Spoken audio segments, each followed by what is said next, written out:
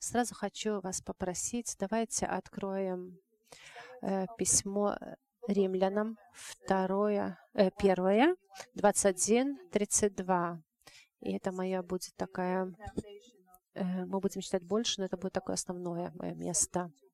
Но как они, познав Бога, не прославили Его как Бога и не возблагодарили. Познав Бога, скажите громко, да? Они, то есть познали Бога, да? Они не прославили Его как Бога. Они не прославили Его как Бога и не возблагодарили, но осуетились в умствованиях своих, и омрачилось несмысленное их сердце, называя себя мудрыми. Скажите. У нас таких нету, да? Это они так только делали, они обезумели.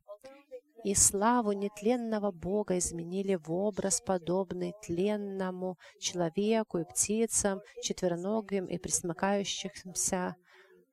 То и предал их Бог в похотях сердец их нечистоте, так, что они осквернили сами свои тела.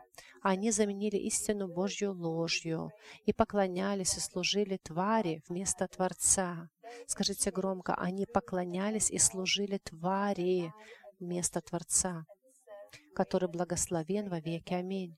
Поэтому предал их Бог постыдным страстям. Женщины их заменили естественное употребление противоестественным. Подобные мужчины оставили естественное употребление женского пола, разжигались похотью друг на друга, мужчины на мужчинах, делая срам и получая в самих себе должное возмездие за свое заблуждение. И как они не заботились иметь Бога в разуме, то предал их Бог развратному уму делать непотребство, так что они исполнены всякой неправды, блуда, лукавства, корыстолюбия, злобы, исполнены зависти, убийства, распри, обмана, злонравия, злоречивые, клеветники, богоненавистники, обидчики, самохвалы. То есть это, как знаете, плод не от духа, да, безрассудный, непослушный родителям, изобретательный на зло, вероломный, нелюбовный, непримиривый, немилостивый. Они знают праведный суд Божий, что делающие такие дела достойны смерти, однако не только они делают, но и делающих одобряют. Давайте вернемся в самое начало того, что я читала. Тут говорит, они, познав Бога, не прославили Его как Бога и не благодарили. И мы говорим они. Но когда я сегодня буду говорить, будь открытым перед Богом, как Дариус говорил, приоткрой свою крышку или сними ее совсем, пусть будет наполнено оно тем, чем надо. И вопрос будет такой, что славишь сегодня ты? Можем даже оставить такое название моей проповеди. Мы все знаем правильное название, знаешь. Мы вроде все знаем правильные, да, ответы. Мы Библию читаем, слушаем проповеди, но это не все. Истина в нас может быть совсем другая. И Господь там, где мы есть. И только в истине может прийти свобода. Но пока ты себе врешь, пока ты будешь что-то воображать, что Иисус, вроде бы Христос, это заяц, знаете, нет. Мы должны разрушить Господу иногда нас и поругать, и восстановить, и подбодрить. И вот вопрос, что я сегодня, к чему я поклоняюсь? Скажи громко, Господь всех людей, всех и меня, да? Так вот, Бог всех нас создал так и сделал, что мы поклонители. Мы, то есть с того, как мы уже только были созданы, это такая задумка Господа, Он нас так сделал и вложил в каждого из нас желание поклоняться чему-то. Это как потребность. Ты не можешь сказать, я никому не поклоняюсь. Не может быть, ты кому-то поклоняешься. И Библия говорит так, если это не Бог, и Он имеет имя, да, хотя есть очень много имен, и человек даже представляется различными именами, но если это не Бог, чье имя Иисус Христос, слышите, тогда это кто-то другой. И если это кто-то другой, свободы и жизни мы не будем видеть, потому что как результат получается другой дух, другой плод. Вот как говорят, откуда вы узнаете, что есть какие-то ошибки от плода, завязывающего плода. И мы сможем подсчитать, какие ингредиенты должны быть, чтобы можно было сказать, что ты Бога прославляешь. Потому что если не Бога, ты поклоняешься кому-то другому. И тогда обязательно придет плохой плод, придет рабство какое-то, несвобода. Потому что мы все имеем этот дух, это старая одежду эту. И мы увидим. Но если мы поклоняемся Господу, свобода, любовь, будут совсем другие плоды. И мы сами их не сможем родить. Это Дух Святой, который в нас. Он просто проявляется там, где есть ему место. И это просто как плод появится. Понимаете, яблоня очень сильно не переживает, как вырастить это яблоко. Яблоко просто знает, яблоня, что надо просто поклоняться земле, так если скажем, и просто пить все соки. Потому что если меня вырвете оттуда, оно знает, что будет совсем другие результаты, да? Поэтому мы смотрим не на результат, не будем мы менять плода один на другой. Нет, мы будем думать, откуда приходит плод, которого я не хочу, и результат, которого я ненавижу. Значит, я что-то должен менять, чтобы пришли другие результаты. Поэтому смотрим в корень. И вот, что мы, кому поклоняемся, то и решит, какой будет плод. Было ли вам кому-то, чтобы в жизни вот так случилось? Ну, например, пока еще не знали вы Бога, да, такая недуховная вещь. Вот знаете, ну, например, как вот мир говорит о звездах, да, вот умеет петь, он уже звезда, да. Вот, и ты вот так вот уважаешь, а потом прям поклоняться начинаешь. Не знаю, будет ли кому-то из вас. И я вот помню, когда в школе училась средней, может, в 9-10 классе, когда была, я помню, Мамонтов, Андрюс Мамонтовас, он как звезда восстал в Литве. Звезда, красиво поет. И я помню, у нас одна одноклассница, ну, вообще, всем нам нравилось его послушать, да, было приятно, но многие не поклонялись ему. Но вот была у нас одноклассница, которая начала поклоняться. И теперь особенно понимаю, что это именно было поклонение. Потому что это похоже выглядит даже, когда мы кого-то поклоняемся. Во-первых, она начала только о нем говорить очень часто. Слышала ли ты новую песню? А его тур, а он поедет туда. То есть она постоянно говорит только о нем. Уже все от нее бегали. Но ей так это было важно говорить о нем. Она все, где только видела фотографии, выстригала, она наклеила на свою сумку. Везде лицо Мамонтова у нее было. Идет просто... Даже вопросы уже не поднимались. Она все деньги последние выпрашивала и ехала во все возможные концерты, во все туры. Она просто посвящена была, и ей была неважна цена, понимаете? Она была везде, где только был Мамонтов. Я не знаю, чем это кончилось дальше, как ее история поклонения закончилась, но со стороны ты понимаешь, что она не живет своей жизнью, она живет жизнью этой личности. Так вот, похоже должна выглядеть и когда мы поклоняемся Богу. Понимаете, внешне я покажу вам все эти пункты, как они выглядят. Очень похожи, когда в наших устах Бог. Мы видим Бога, мы готовы заплатить любую цену, потому что Бог. Мы не живем больше для себя, потому что Иисус. Может, еще где-то Он что-то делает, я пойду туда, а ты пойдешь, а я буду там. Нет, я не говорю это только о собраниях воскресных. Нет, я просто...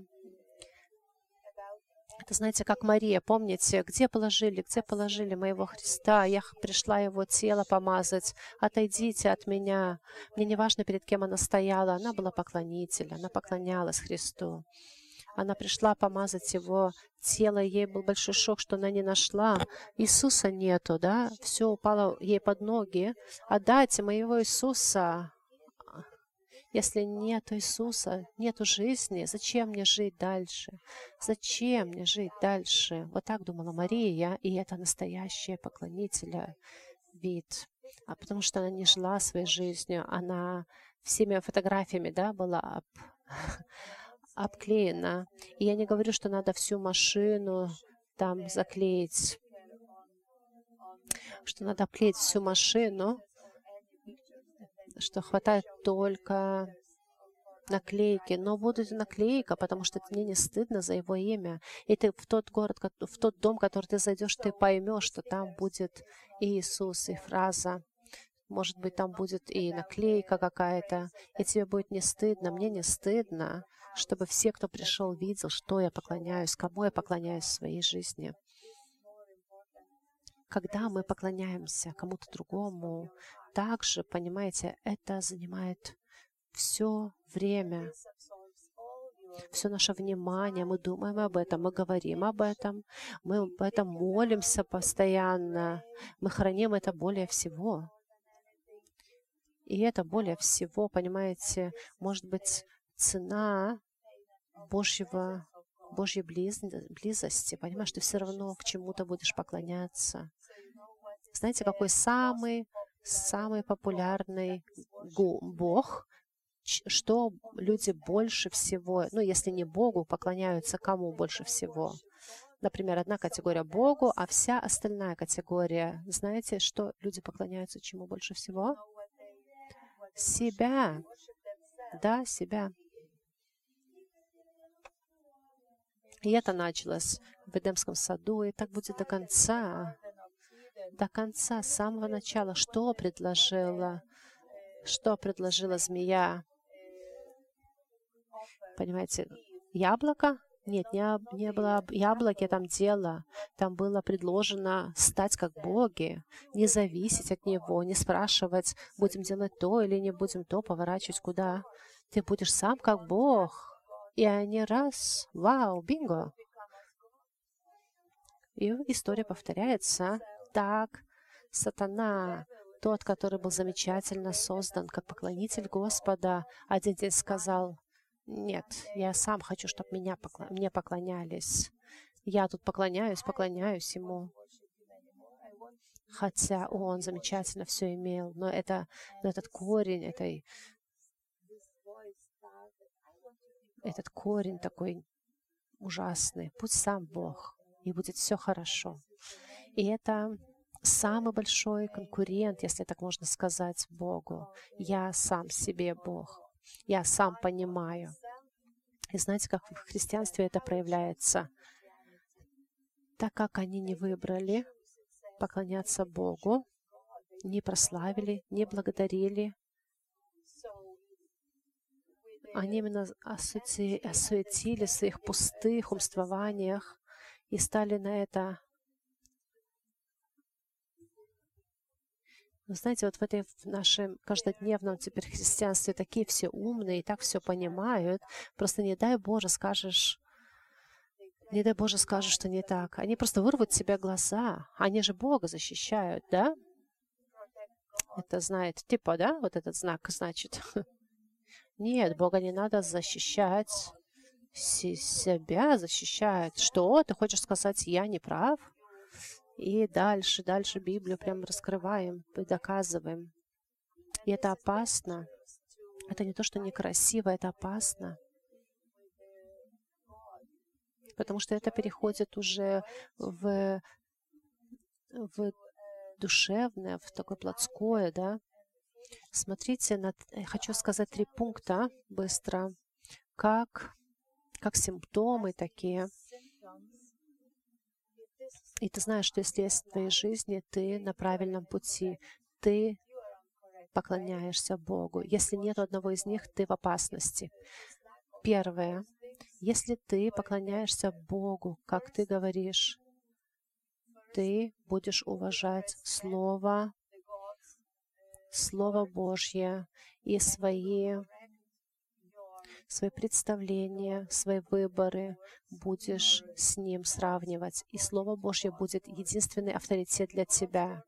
Значит, я повторю, если ты настоящий, поклоняешься Богу по-настоящему, Слово Божье будет авторитет для тебя.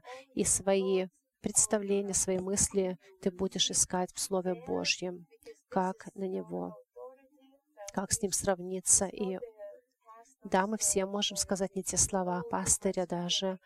Мы можем даже не знать, что написано в Слове, но мы можем проверить, что Слово Божье об этом говорит. Если ты не читаешь, если ты не смотришь, не берешь Библию и только слушаешь иногда какие-то проповеди, не можешь сказать, что ты поклоняешься Богу, потому что поклонитель настоящий будет искать сам ответы. Это просто сердечная позиция, понимаете? Слышишь что-то? Ага, что Слово Божие говорит об этом? Я помню, когда я начала свой путь с Богом, было много ошибок, и они придут еще, и были, и придут. Но я помню, что я пустила в свое сердце и стала думать. Знаете, как там написано, что осуетились в умствованиях своих.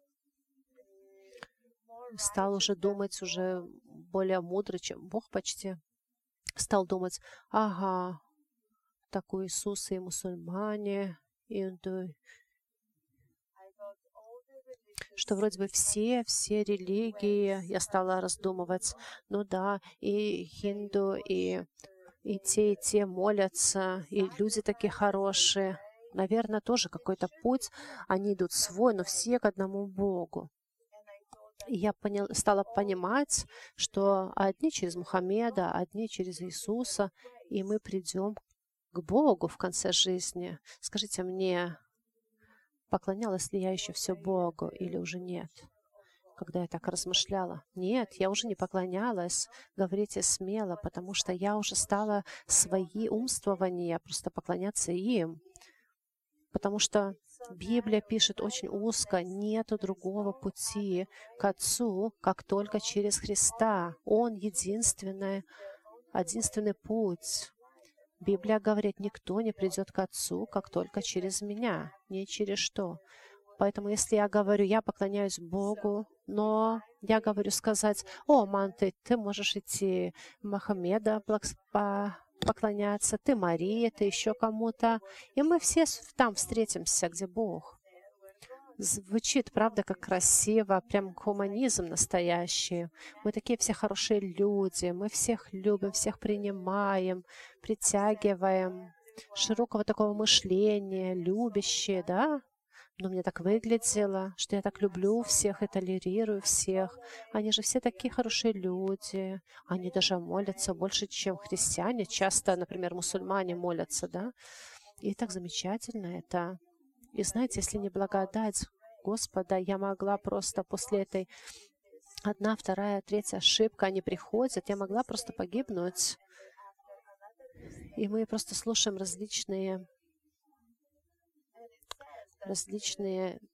неправильные вещи и уже не можем отличить, что это христианство или какое-то это вообще проявление на этой земле. Все понимают, понимаете, все чего-то доказывают, но не так далеко от Слова Господа.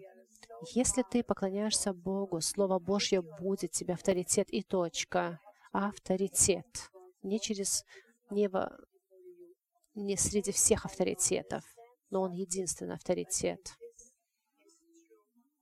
все, мои мысли преклоняются Твоим мыслям, Господи, и все.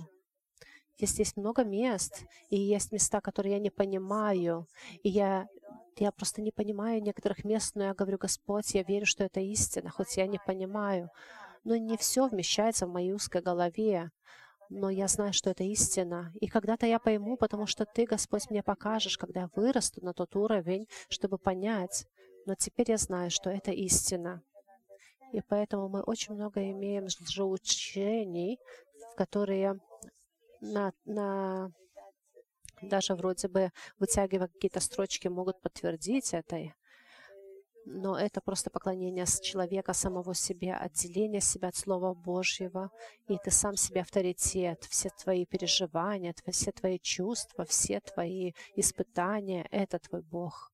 И ты ставишь их выше, а они, может быть, и неправильные, может быть, и неплохие, но они неправильные. Второй момент. Если ты преклоняешься Богу, скажи мне, имеешь ли ты свободную волю? Есть ли тут такие люди? Да, от тебя ее не отнимет никто никогда до конца жизни. Но если ты поклоняешься Богу, ты по своей собственной воле, доверяя Иисусу Христу, будешь учиться преклонить и все свои желания, все свои мечты, все свои «я хочу теперь». Знаете, все это свое, это старое твое, вот это «я», «мне», «для меня», «я хочу», «желаю», «мечтаю», да? И если это не... Или если ты каждый день это не ложишь на крест, ты не поклоняешься Богу. Понимаешь, это очень практическая вещь.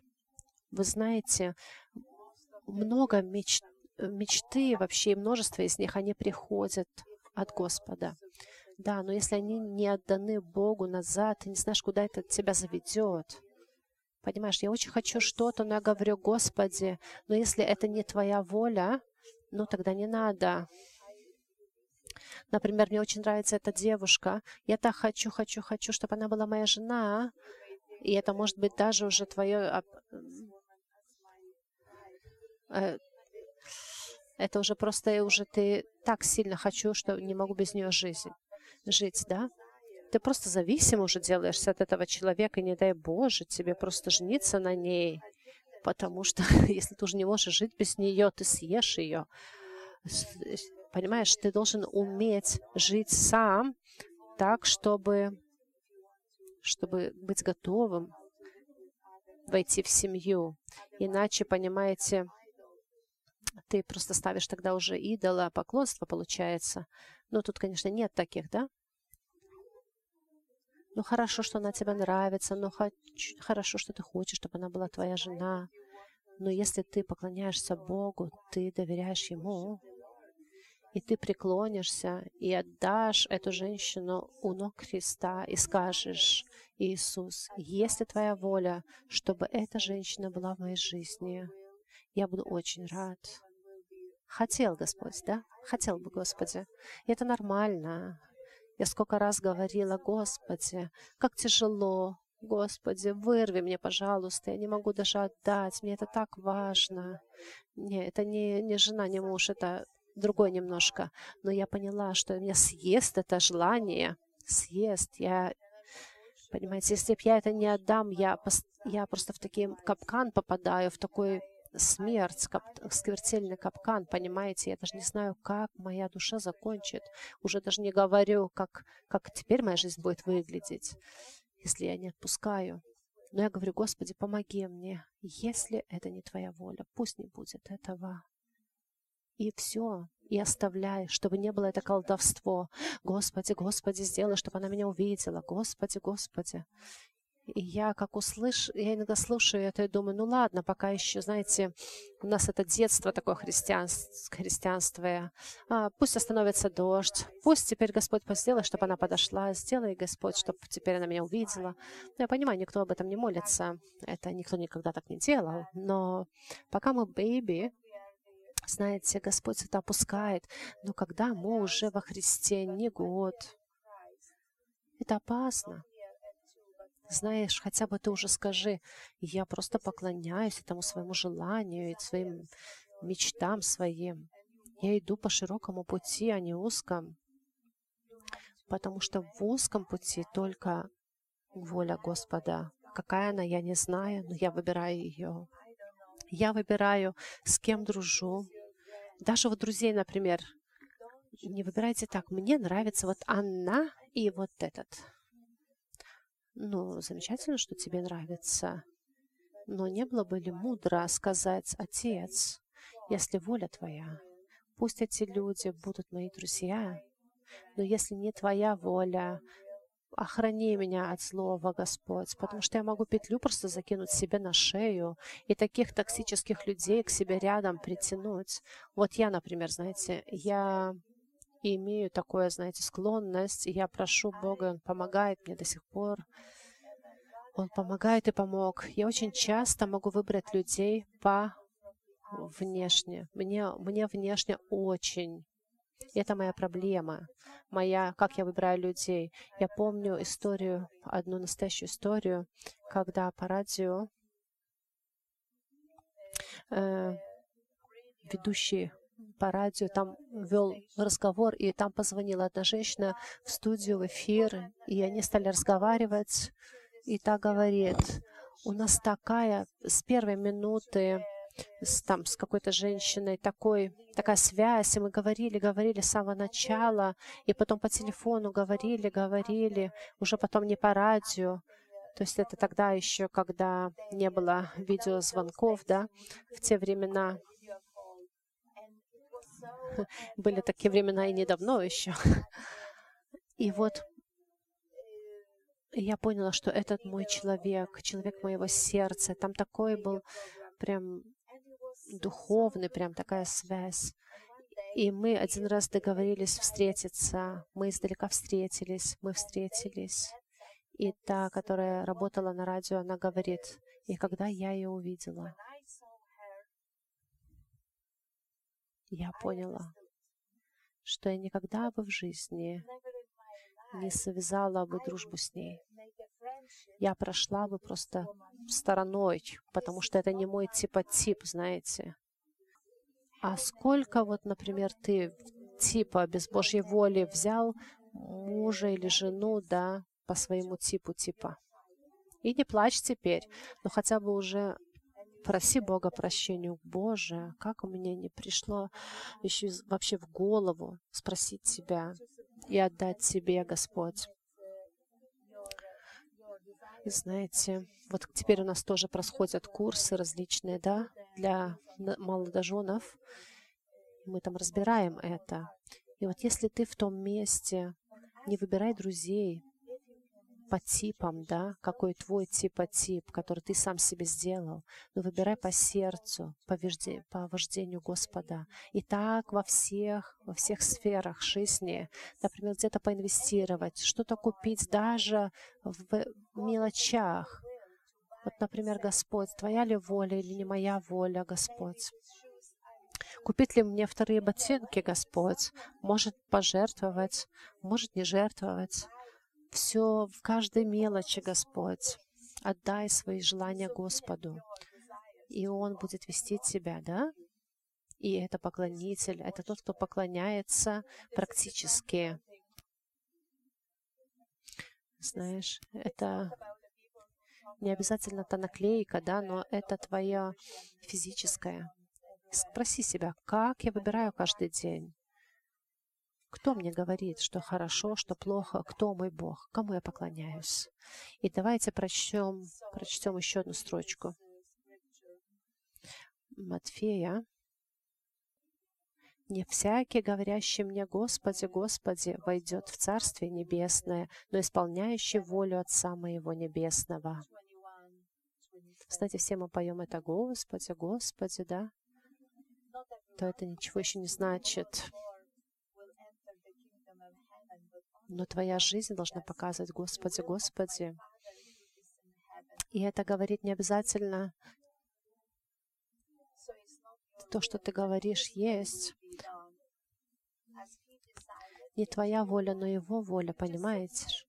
И тебя никто не забирает твоей свободной воли, но ты по своему желанию поклоняешься Ему, доверяешь Ему и знаешь, что, потому что Его воля — это лучшее, что может быть. Тебе не страшно, ты отдаешься в это течение, в жизнь с Ним, потому что Он приготовил тебе лучшее, понимаешь? Он не даст тебе камень, Он не даст тебе змею, Он даст хлеба, Он даст, что нужно. Может быть, не совсем те люди, которых ты представляешь, не так, как ты хотел бы, но будет замечательно. Бог будет прославлен через жизнь твою, и ты будешь освобожденный и не идущий в смерть. И третий пункт будет, если мы поклоняемся Богу, значит, мы практически будем делать физические вещи, идя за Духом Святым. Повторюсь, мы практически будем делать, скажи, делать, будем делать, не будем говорить, но будем, да, просто говорим, читал, да, как в историях бывает. Ну да, я знаю, да, ну не сделал. Ну знал, но не сделал. Я просто поклоняюсь, да. И я хочу сказать, да, делать это трудно, даже иногда невозможно. И нам часто нужна сила Духа Святого, чтобы делать, но наша позиция должна быть такая: слышу и делаю. Понимаете? Люди иногда говорят: я не слышу Богу. Я не слышу Бога. Но зачем Он тебе будет говорить, если ты все равно не будешь делать? Но почему Бог говорит: я должен тебя повторять, когда я знаю, что ты не будешь делать? Это должно быть страшно на самом деле. Ты должен хотя бы себе сказать, уже и не врать. Ну, не поклоняюсь я Тебе, Господу. Я только говорю, что я поклоняюсь. О, Господи, воистину, я просто молюсь, чтобы пришел этот настоящий страх, эта простота такая во Христе. Знаем и делаем. Поэтому не надо много знать. Чем больше знаешь, тем больше с тебя будет потребовано. Знаете, как вот в Римлянам читали, что различные там уже в сердце их, да, суетилось, да, чем дальше, тем больше говорят, и больше говорят. И опять говорят, и опять больше понимают, и говорят, а в жизни фига, извиняемся, там ничего нет. Знаете, вот в отношениях сколько книг вы прочитали? Кто хоть одну книгу читал об отношениях? А кто 2? А кто 10? Потому что это важно, да? И это важно, да. И скажите мне, сколько вам это помогло? Не было ли бы проще, даже, знаете, не было бы расходов на некоторые книги, все равно, которые ничего не будете делать, да? Не было ли бы проще вот так слушать вот этот нежный голос Духа, который тебе шепчет и говорит: иди теперь извинись перед мужем своим, теперь. И ты делаешь. Ну, конечно, мне кажется, что это всегда неправильно, потому что он должен извиниться, и он вообще меня спровоцировал, и я не имею даже за что, как чаще всего, за что тут извиняться, но ты просто делаешь. Когда тебе Дух Святой вот тут вот внутри, вот тут вот, где живет в тебе, говорит тебе: Господь, Он говорит, купи ей цветы. И если ты поклоняешься Богу, что ты делаешь? Ты просто покупаешь цветы. Ну, можешь и конфеты. Ну, это даже не обязательно было, но цветы точно сработают. Понимаешь, если идешь и слышишь, Дух говорит Святой: купи цветы. Ну, давай, приносишь цветы и конфеты. И это было от Духа Святого. Она скажет: вау, как красиво. Спасибо, что ты помнишь обо мне. Я люблю тебя, а я тебя как приготовлю. А ей Бог говорил, ей свари, вот эти цепелины свари, и ты любишь, и ты кушаешь. Понимаете, зачем эти книги? Зачем эти все книги, когда мы имеем Духа Святого? Давайте говорить. А вот ты приносишь цветы и еще конфеты, да? И ты еще положишь этот шоколад, да? Она посмотрела и говорит: Господь, ну это Господь, а я от сегодняшнего дня не кушаю с конфеты. И вот и не попал, потому что наша воля — это наша воля, а воля Божья — это Божья воля, понимаете? И мы, когда поклоняемся Ему в мелочах, исполнители Слова, то есть слышим и делаем, и как ты говоришь, может, это Бог, а если это не Бог? Делай, если это хорошее. Если хорошая вещь, делай, и даже если ты сейчас не понимаешь, потом посмотришь. Понимаете? А чаще мы думаем, что может, это не от тебя, Бог. А почему? Потому что мы думаем: мне неудобно, мне не по дороге ехать, еще цветы, там надо купить через какой-то Сенсбери. Мне это стоит. Понимаете, мы просто ленимся. Я завтра куплю цветы. А будет ли это послушание? Ну, ты купишь же цветы, да? Ну, видите, вы все знаете. Вы все знаете. Понимаете, вот мы приходим к тому моменту, и давайте прочитаем еще последнюю строчку. Матфея 7:21, почитаем дальше.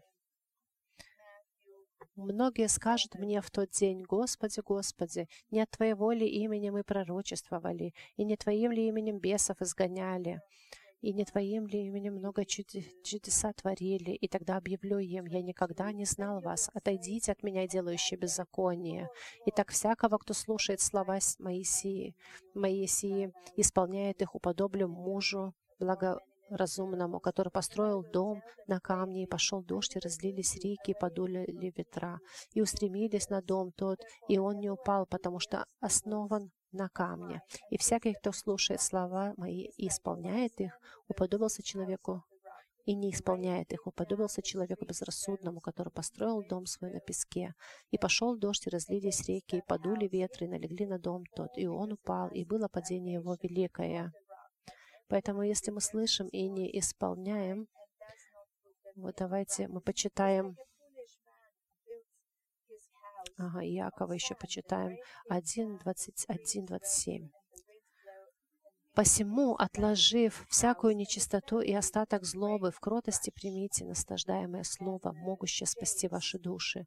Будьте же исполнители слова, а не слышатели только, обманывающие самих себя». Так и скажи: я хочу делать. Хватает слушать мне эти проповеди. Мы будем, конечно, их слушать, но не в этом весь секрет, понимаете? Когда вы слушаете, делаете, вы увидите, как Бог будет действовать в наших жизнях. Будьте же исполнители слова, а не слышатели только, обманывающие самих себя. Ибо кто слушает слово и не исполняет, тот подобен человеку, рассматривающему природные черты лица своего в зеркале. Он посмотрел на себя, отошел, тотчас забыл, каков он. Знаете, как вот знал, что надо было позвонить, да, я знал, да, знал. Точно знал. Пусть не останется этого анекдота в нашей жизни. Знаете, если я знал, что должен сделать, знай, что я, Боже, не хочу больше себя обманывать. Я хочу просто на крест ложить свою эту плоть.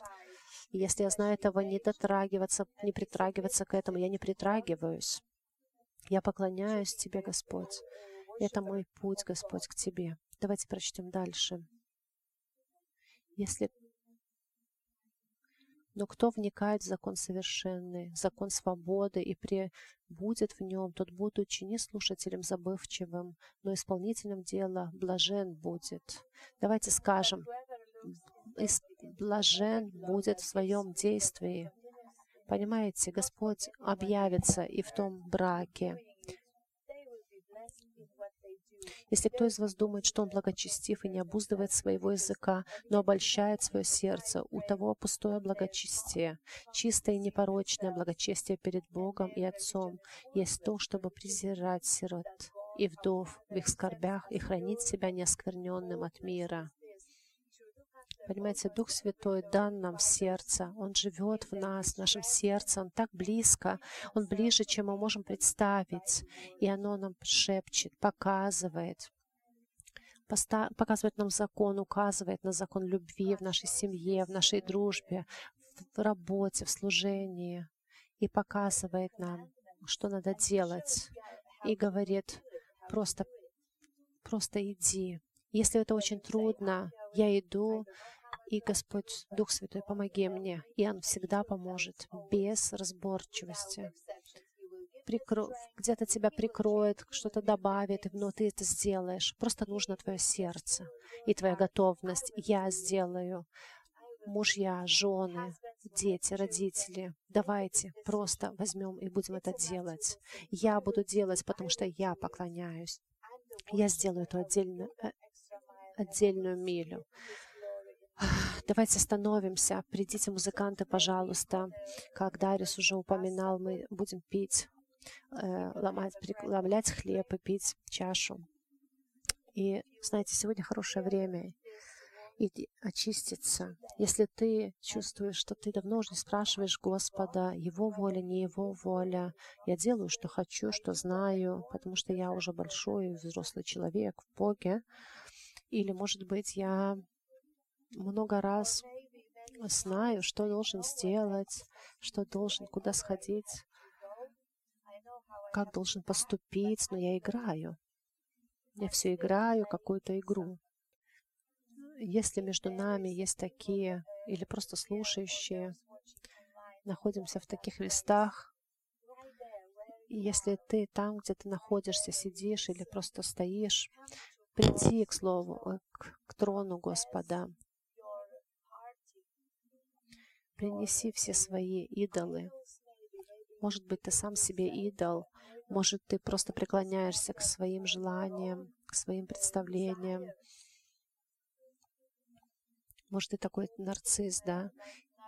И такой человек, от которого уже хочется просто бежать, потому что все возле тебя, вокруг тебя и о тебе. И не важно, что ты говоришь во имя Христа, но то первородство, тот корень,